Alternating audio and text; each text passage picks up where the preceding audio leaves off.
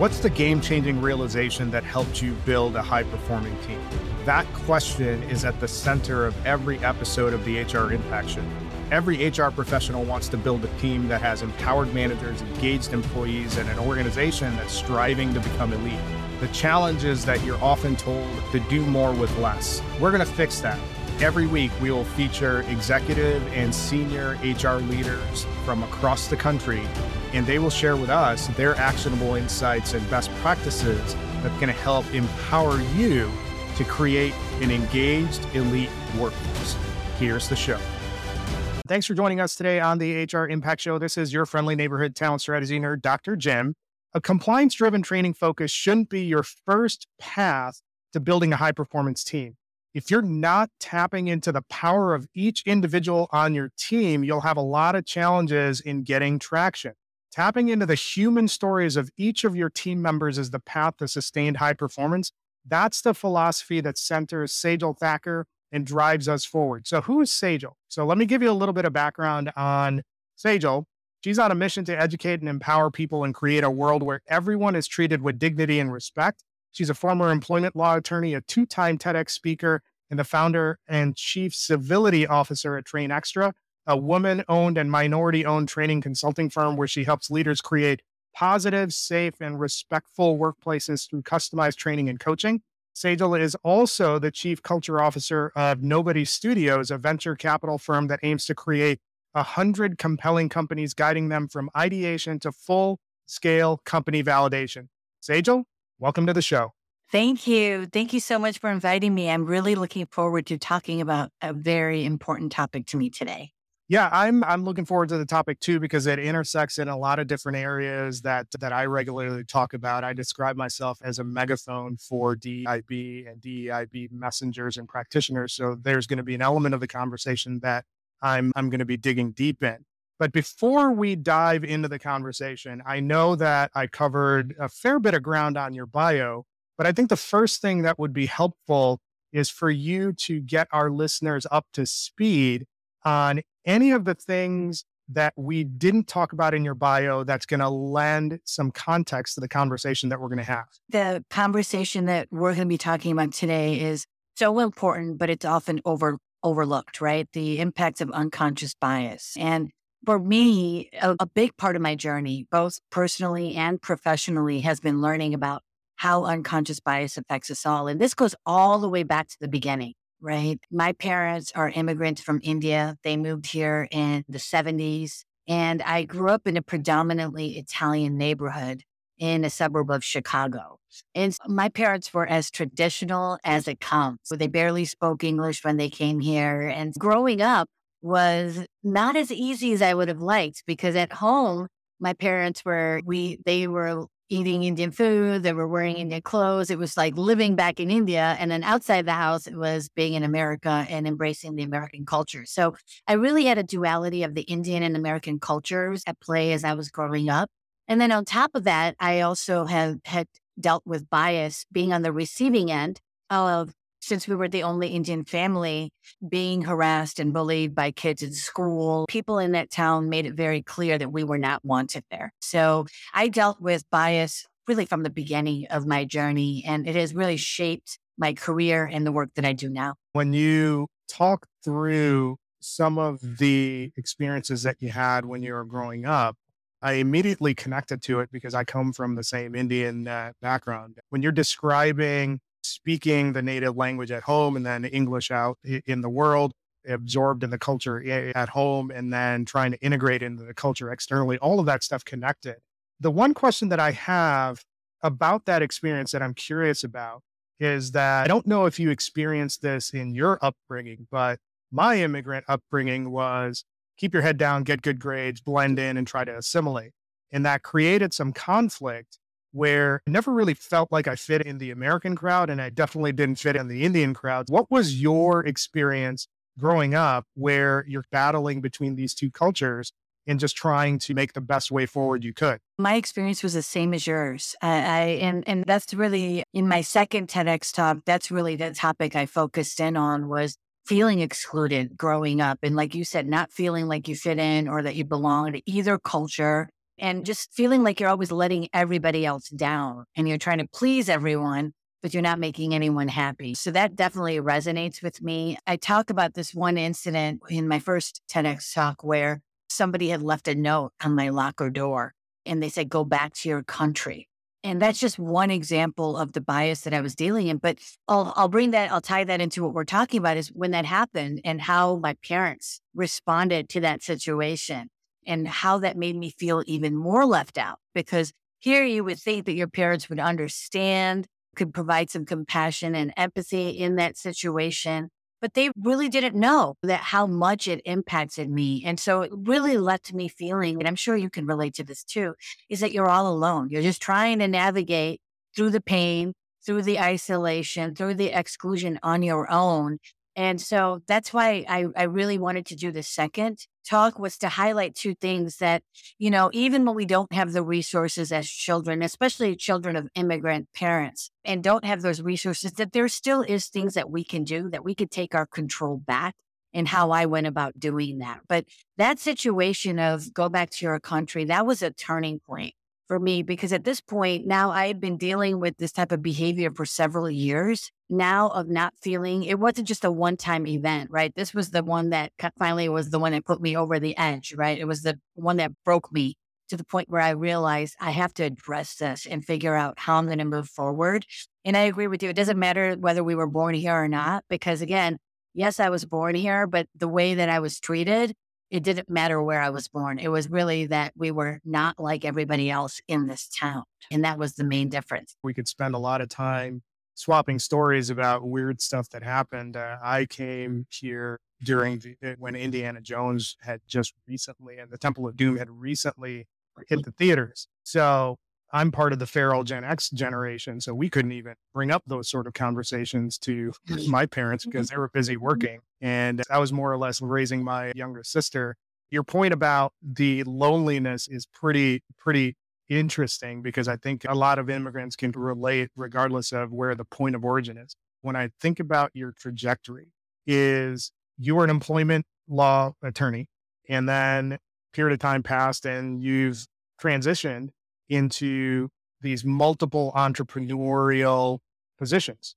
Share with us a little bit about that journey and what prompted the bounce or the hop from law to entrepreneurship. When I started off my litigation career, I was an employment law attorney. So I was representing leaders that were actually accused of harassment discrimination. So that was a big pivot, right? Because I think when you hear about my story and what I went through as a child, as a little girl, the bias that I dealt with, the prejudice, the discrimination, I think most people would probably expect that I would have been one representing victims. And I actually ended up doing the opposite, right? And that's really something significant, a part of my journey, because I got to see bias from a whole different perspective and realize that bias is not one-dimensional. It's multidimensional. And we're all basically vulnerable to it, susceptible to it, and victims to it because of our cultures, our surroundings, our workplaces, our religions, and so on.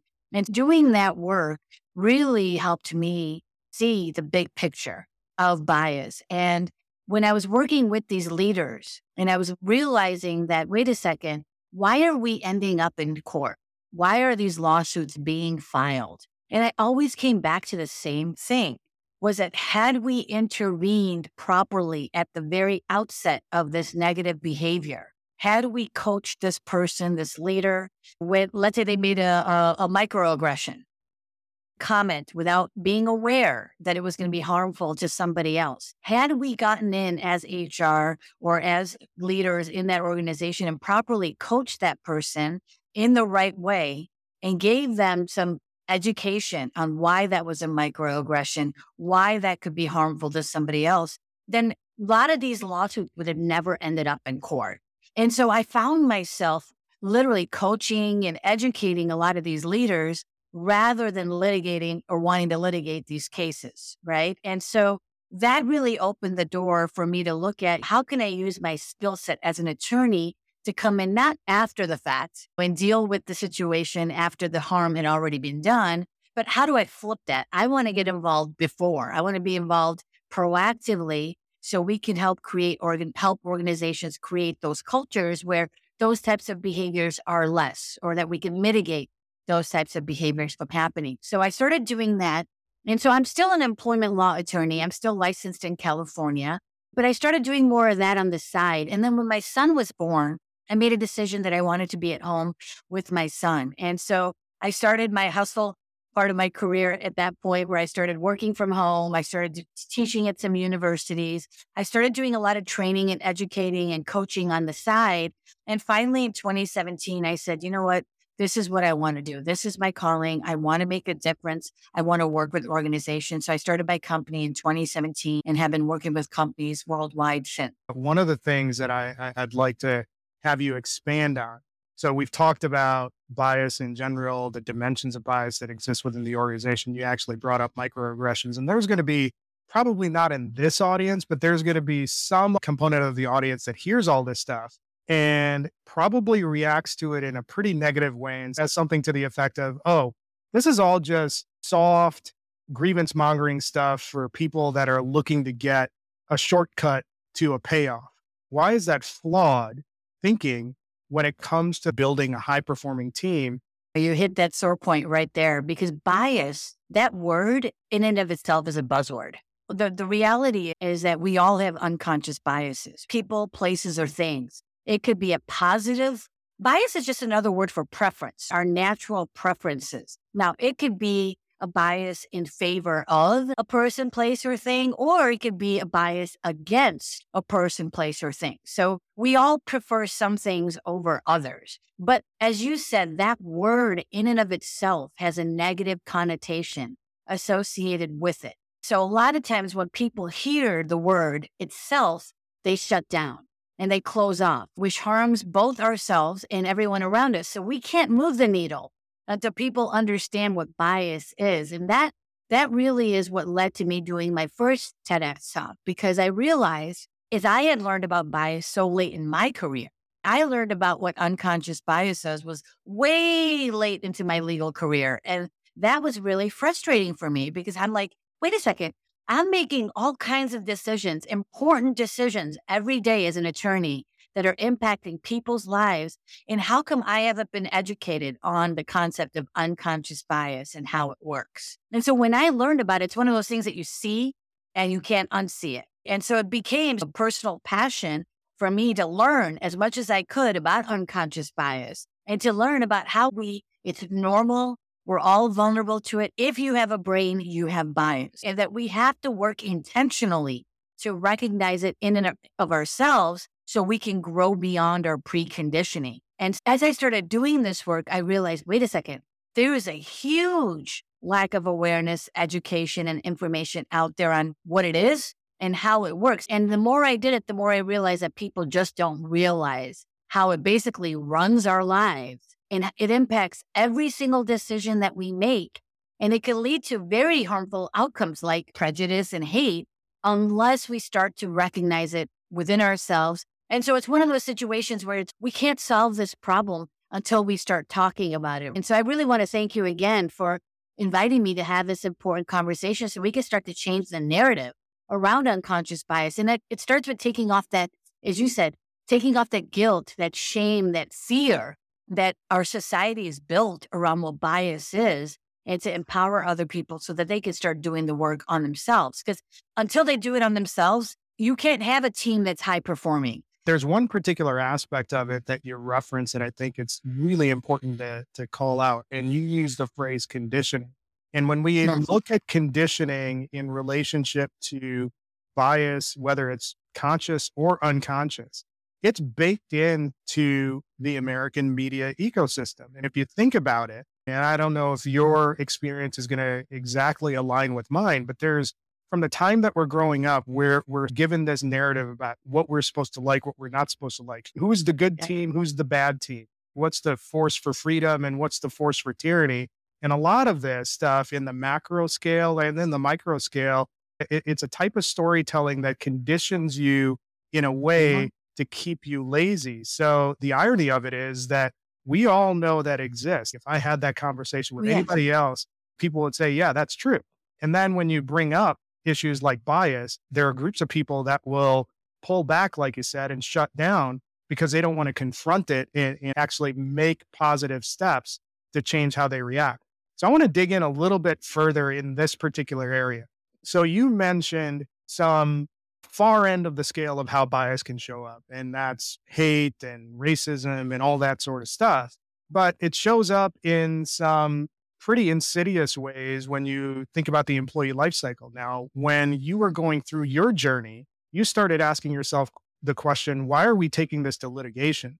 There's a lot of things that you could have done beforehand that prevented that from happening. So I'd like you to share with us some of the ways that bias exists in various areas of the employee life cycle, like talent attraction or promotion, and what people can do to mitigate the risk of being biased in those processes. Just to get everybody on the same page, when we're talking about bias, it's the attitudes, it's the stereotypes that can impact our own understanding, our actions, our decisions. It's not about whether you're a good person or a bad person. So I want to make that very clear.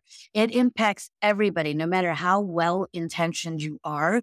We're all vulnerable to it. And really, it's a product. These are snap judgments we make because of the flood of information that's constantly coming at us. So they've done a ton of research in this area, and neuroscience has come a long way in the last decade, where they've said that we're processing millions of pieces of information every single second.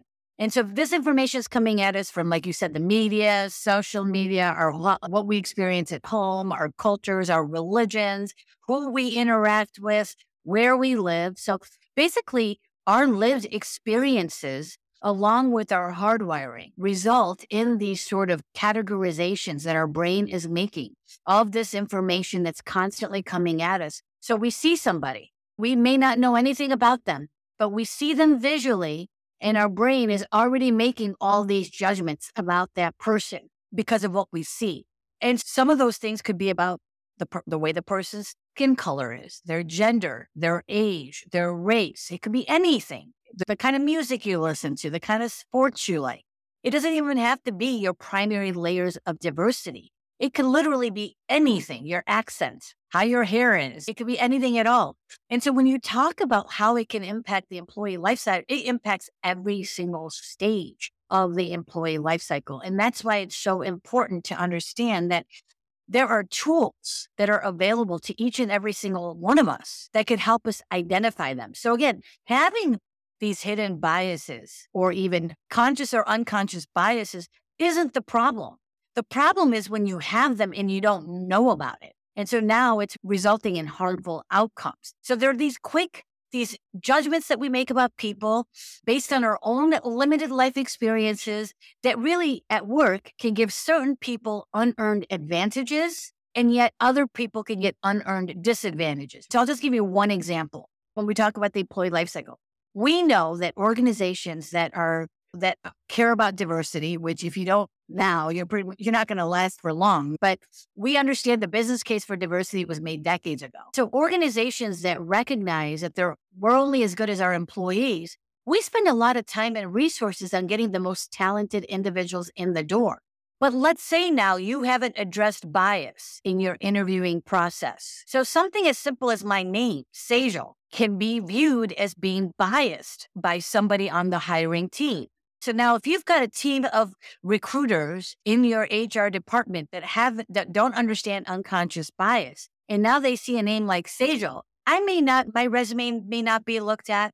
They may not give it enough weight. They may assume that I'm not qualified for the job because they don't know where I'm from or whether I speak the language just based on my name. There's tons of research out here that says if you have a name that's ethnic sounding or can be associated with a certain race or ethnicity, you're less likely to get a call back or to have your resume even reviewed. So that's just one example of how we can creep into your hiring process. So again, you have to take a look at each of your processes, your policies that you have within your organization and see where you might be able to mitigate bias at each of those processes. Going back to your original question, how can you mitigate bias? The first step is to learn what the biases are, is make that commitment as an organization that you're going to learn not only about your own personal biases, because we all have our own hidden personal biases, so we have to do that work, but also to look at it from an organizational standpoint, to go through and look at all your processes, your procedures,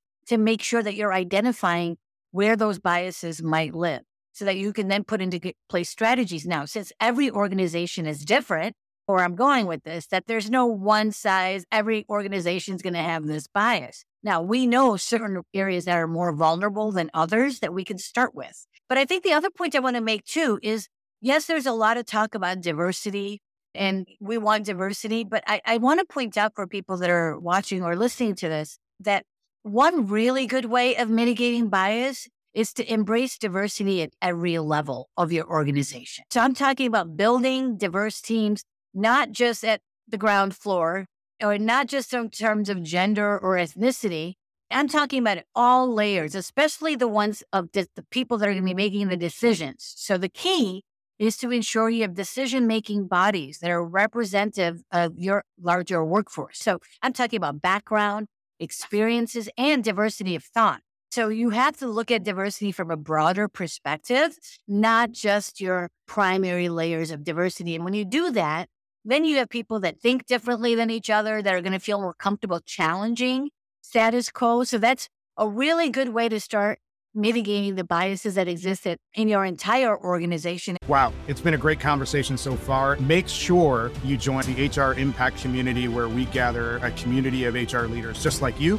This is a space where top people leaders share actionable insights and practical playbooks. Sign up today as a member for the community. Get updates on the latest HR resources and exclusive event invites. You can join the community at www.engagerocket.co/HR Impact. And now, back to the show. Yeah, I agree. There's a reason why I usually put myself on mute when the guest is speaking, because your point about embedding diversity at all levels of the organization, that is a critical point that I think a lot of organizations still get wrong. And the reason why it's important, and I especially will put it in the context of the immigrant perspective, or at least the underrepresented perspective, by nature, we are less likely, and no group is a monolith, but we are less likely to speak up or put ourselves at risk within the world of work. So when you're looking at the issue of how do we get an organization that's diverse at all levels, it signals to that ground floor employee from an underrepresented community that, hey, there's someone like me at the highest levels of leadership, so I have space to be who I am, versus somebody that is in the background, not trying to rock the boat too much. So I think that's a really important thread to call out. Yeah. Really great conversation so far, Sejal. I think we've set the stage pretty well, but one of the things that I'm really curious about is moving the concept into action. So we've talked about mitigating bias. We've talked about embedding DEIB across the organization to get a better sense of belonging within those organizations. That all makes sense. There's an element of this that starts at the training side. And a lot of folks that might be listening to this might look at the things that we're talking about as a check the box solution. Let's just be in compliance and get this out of the way so we're not putting ourselves at risk. Why is that the wrong mindset to be in when you're looking at solving these problems? I'll go back to why I started Train Extra. The Equal Employment Opportunity Commission came out with a over 100-page report in 2016 that looked at compliance training that we've been doing for decades, for 3 decades, right? And I'm talking about your anti-harassment compliance training, which is when I think of check the box, that's an example of checking the box kind of training. And this report literally spelled out and became my business plan, because it said what we've been doing all this time has not worked. And the reason why it's worked is because it is for that compliance reason. We need to take this beyond compliance. We need to provide people with generalized civility training. And that's why I call myself the Chief Civility Officer. Because here's the thing. When you put people that are different from each other, and we're all different from each other, each and every single one of us, we might have things in common, but we're still different from each other. What ends up happening is we know we want people that are different from each other in our organizations. There's tons of benefits, innovation, creativity, enhanced decision-making, employee engagement, less lawsuits, talent retention, customers are happier, higher morale, higher psychological safety. There's lots of reasons why we want diversity, but there are challenges that come along with it. And so when we talk about challenges, when you have people that think differently than each other, and every organization's different, it's going to take time and effort and dedication to get everybody on the same page. to reach consensus. This unfamiliarity, so if you think differently than me and I think differently than you, then what people end up doing in a workplace dynamics on teams is when we get unfamiliar, we start to put people in lumps. Oh, everyone that's like that. So we start stereotyping, which can now make people feel excluded, make people feel left out because now they feel uncomfortable. And then pretty soon misunderstandings and conflicts can occur if we don't manage these issues that are popping up. A lot of what ends up happening is unconscious bias starts to creep into this process. When you have people that are different than each other, unless we understand what our own unconscious bias is, we can't mitigate it. So the problem with these compliance trainings is they don't understand, they don't go into detail about what unconscious bias is. What they do is they tell you what the law is, they tell you what the definitions are, and they tell you what to do if somebody violates the law, which is usually follow a complaint process, which basically says punt it to HR and let HR deal with it.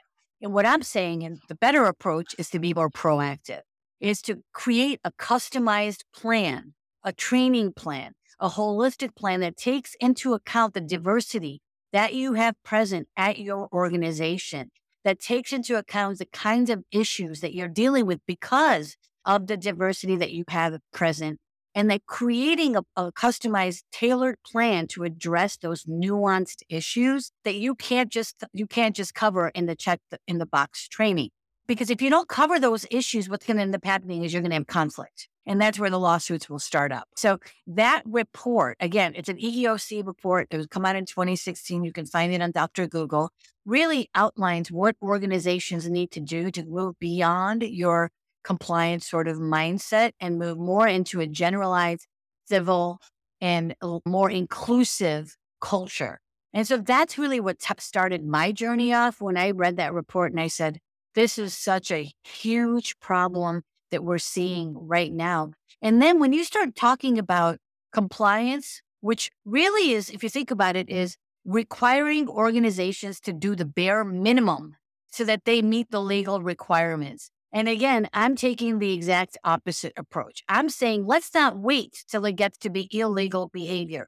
Let's start addressing this earlier on. So when somebody engages in a microaggression, or even if it's some rude or insensitive behavior, let's start putting people on notice in a respectful, professional way. Because the problem in these situations, especially when you're dealing with these nuanced bias situations, is first of all, the person doesn't realize they're engaging in behavior that's harmful. So we can't go at it from the approach of tell HR about it and have them deal with it. This requires more of a coaching type of mindset.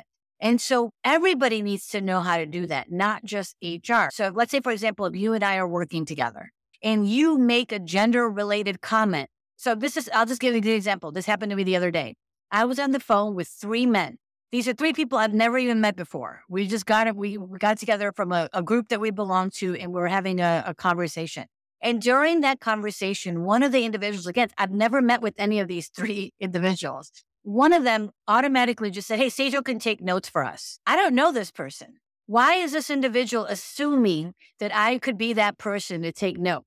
Because of gender stereotypes. Women typically, or maybe it was because I'm a minority, I don't really know why, but I was put in that situation, and this isn't the first time that's happened to me. It's happened many times. Even in my legal career, I've had things, people saying, oh, you don't look like a lawyer. Again, that's a stereotype. So lawyers are supposed to look a certain way. There's certain norms of success that we're used to. So these are just examples. So now, because that person said that, of course, it stung, but I know better than to assume that they had bad intentions. So I followed my own advice and handled it like I would advise anybody else to handle it. But this is what I'm talking about. Now, if I don't know how to handle that situation and I have to continue working with that individual, and let's say it's not my responsibility to say something to that person because I'm the one that just got harmed. It's literally the other 2 people that were in that meeting. It's one of their responsibilities to speak up and say, hey, why are you asking her to take notes? Why don't you take notes? Or here, I'll take notes this time and somebody else could take notes the next time. Just an example of how people just don't know how to speak up. I did have a conversation with that person offline because I care about that person and I wanted to let them know so they don't do that to somebody else who might not be so kind in that situation. There's something that you mentioned in those examples that I think we should flesh out before we wind down the conversation. One was your comment that whenever you decide to go in and solve for these issues, an organizational leader shouldn't be looking at a cookie cutter plan or a templated plan. It needs to be customized towards your environment. The other component that you mentioned, and I think that there's a connection that I'm going to draw here, is you need to address these issues early on. And when I look at both of those things together and look at the landscape of the world of work and where most problems exist, when you look at line level employees, some of the top reasons that they leave an organization is because of issues with their manager. When you look at line level managers, they're often the least trained out of the management tier within an organization. So when you think about mitigating issues of bias, solving for better employee retention, does it make the most sense to focus at the line level manager and then train them up so you're actually building that leadership tier, or do you advocate for a different approach? Yeah, I would say top-down approach is the best way of dealing with this. You have to get the buy-in from the leadership team. Because remember, bias creeps into our decision-making. And then the top leaders are the ones making the significant decisions. So when you have processes, for example, in an organization that are vague, that are informal, or where you have transparency that's lacking, this is going to cause bias to creep into the decision-making. And so what we want to do is we want to combat that. So we want to establish structured and inclusive processes from the very beginning. So you mentioned Nobody Studios. This is a perfect example of an organization that I'm currently working with right now to help them create cultural strategies and processes. And so we're looking at our processes and how we're hiring, how we're promoting, how we're going to be doing performance evaluations to make sure that these processes are based on clear criteria and objective metrics so that we can minimize that subjective judgment. So I've recommended things like doing blind evaluations, hiding personal information from the resumes or the information that's coming in. We're looking at using inclusive language on our job postings to make sure that we're getting most of the diverse talent that we can. Something as simple as being mindful of your languages. So words matter and they could perpetuate stereotypes. And then the other thing I'll point out is that now we have so much access to data. So use your data to drive your metrics and benchmarks. So look at what the decisions that are being made to see if they're fair and objective. And so the way I tell leaders is when you're making decisions, whether it's hiring or promoting or firing someone, you have to think about it from the perspective of, if I've got Sejal as a lawyer questioning my decisions a month from now, 3 years from now, can I justify my decision? Can I make it so that she'll know that I didn't make this based on my bias or my subjective judgment, that I'm using it based on data, that there's a structured and inclusive process that I'm relying on that is consistently applied across the board. So when you create these clear guidelines and processes, that's going to mitigate. Now, the other things that are really important to keep in mind for leaders is you want to make sure that you get feedback and you assess. You got to have those feedback mechanisms. You want to make sure you have anonymous feedback mechanisms, because not everybody, like you said, a lot of us were told to keep our head down, work hard and move up. So not everybody is going to be comfortable bringing it up in a meeting. Do we encourage that? Do we try to say it's a safe environment? No matter how much you do that, sometimes people are just not going to be, because of their personality or because of their upbringing. So you want to make sure you have mechanisms that not only are there for if I want to get someone in trouble or a disciplinary extent, but there might be situations where I don't want to get someone in trouble, but I need this behavior addressed. So you want to have mechanisms that are not just going to lead to some kind of discipline, but they're going to lead to some kind of coaching. And I think that's the problem too in a lot of organizations. They don't have these mechanisms available, so people don't know where to go. So what they do is they end up spending all this time researching online and hiring expensive attorneys rather than coming to their leaders or coming to their HR team for guidance, because they're not feeling safe to do that. The other thing I think that's very important that I want to make sure that we talk about here too is start small. It's not like you're going to review every single process and policy that you have all at once. Pick the important ones. So if you're talking about talent retention, start there and start working on that while you're looking at what are some of the other areas that you need to focus in on. I think sometimes people get overwhelmed and it becomes overwhelming. Oh, wait, we've been around for 20 years. What are you telling me? I got to go through every single, and that's not what we're saying, but look at situations where it's going to have the biggest impact and start there as you start to mitigate your bias within your organization. Awesome stuff, Sejal. You weren't kidding when you said that we could probably talk about this for a while. And there is a lot of nuance, and this is not a simple solution that somebody can actually go and execute on. So what I'd like you to do is think about the entire arc of the conversation that we've had. And if you could build a framework that is going to be useful for a listener out there that wants to mitigate the bias that exists within their organization, what are the big things that they need to start with?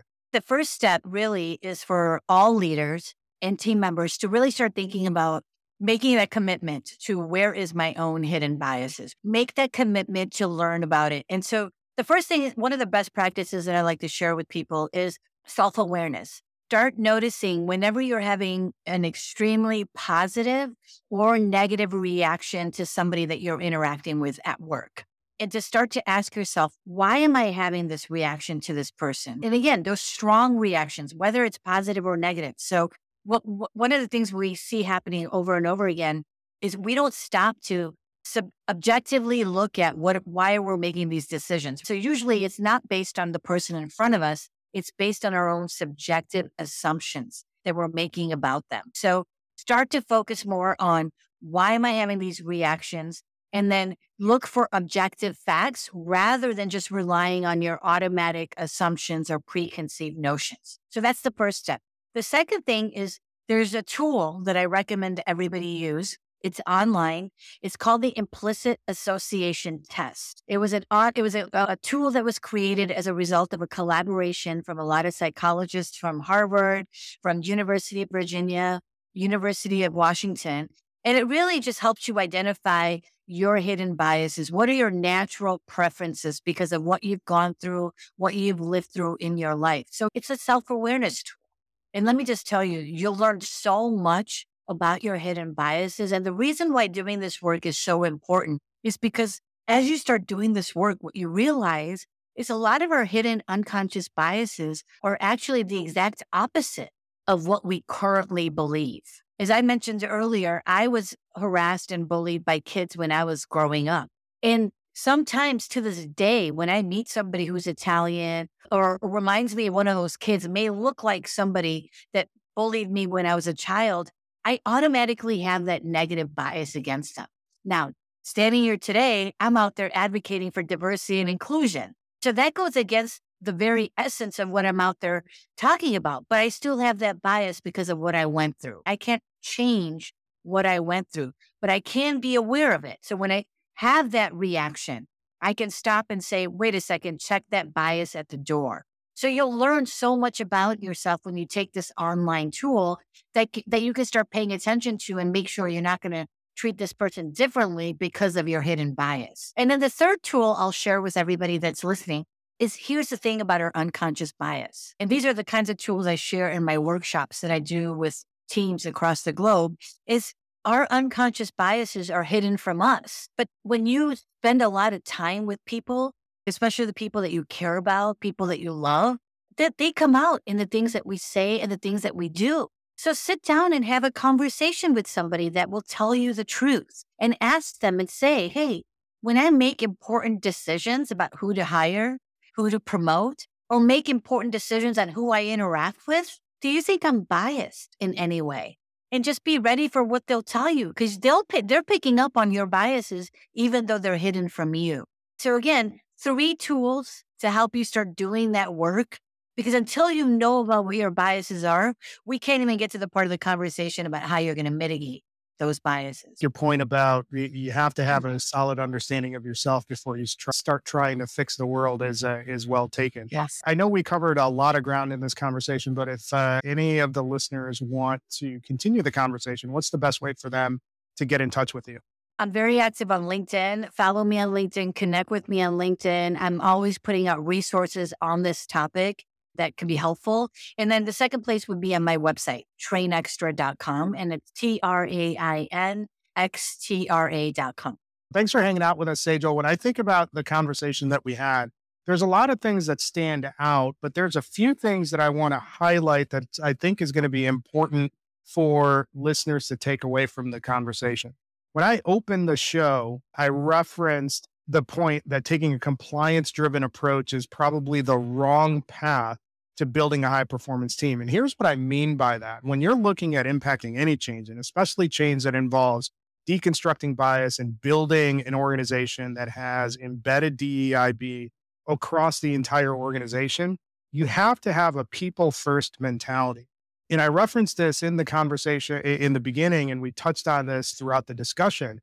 But if you're not meeting every person on your team at the individual level and building a custom solution that meets them where they're at, you're setting yourself on a path to create probably more problems than you're ready for. So you need to take a custom approach when you're looking at executing this kind of change. The other thing that stands out about the things that you mentioned, Sejal, is that you emphasize the coaching first mindset. And that's important to call out because when you take the compliance route, compliance isn't too far away from punishment. So if you're doing a compliance and punishment approach to organizational development, you're not going to get a lot of people that are going to be living the mission that you want them to live.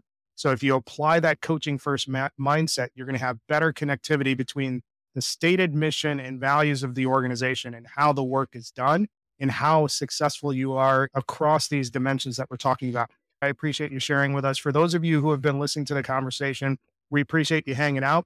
If you liked where this went, make sure you reach out to Sejal, leave us a review, and then tune in next time where we'll have another great leader joining us to share with us the game-changing insights that help them build a high-performing team.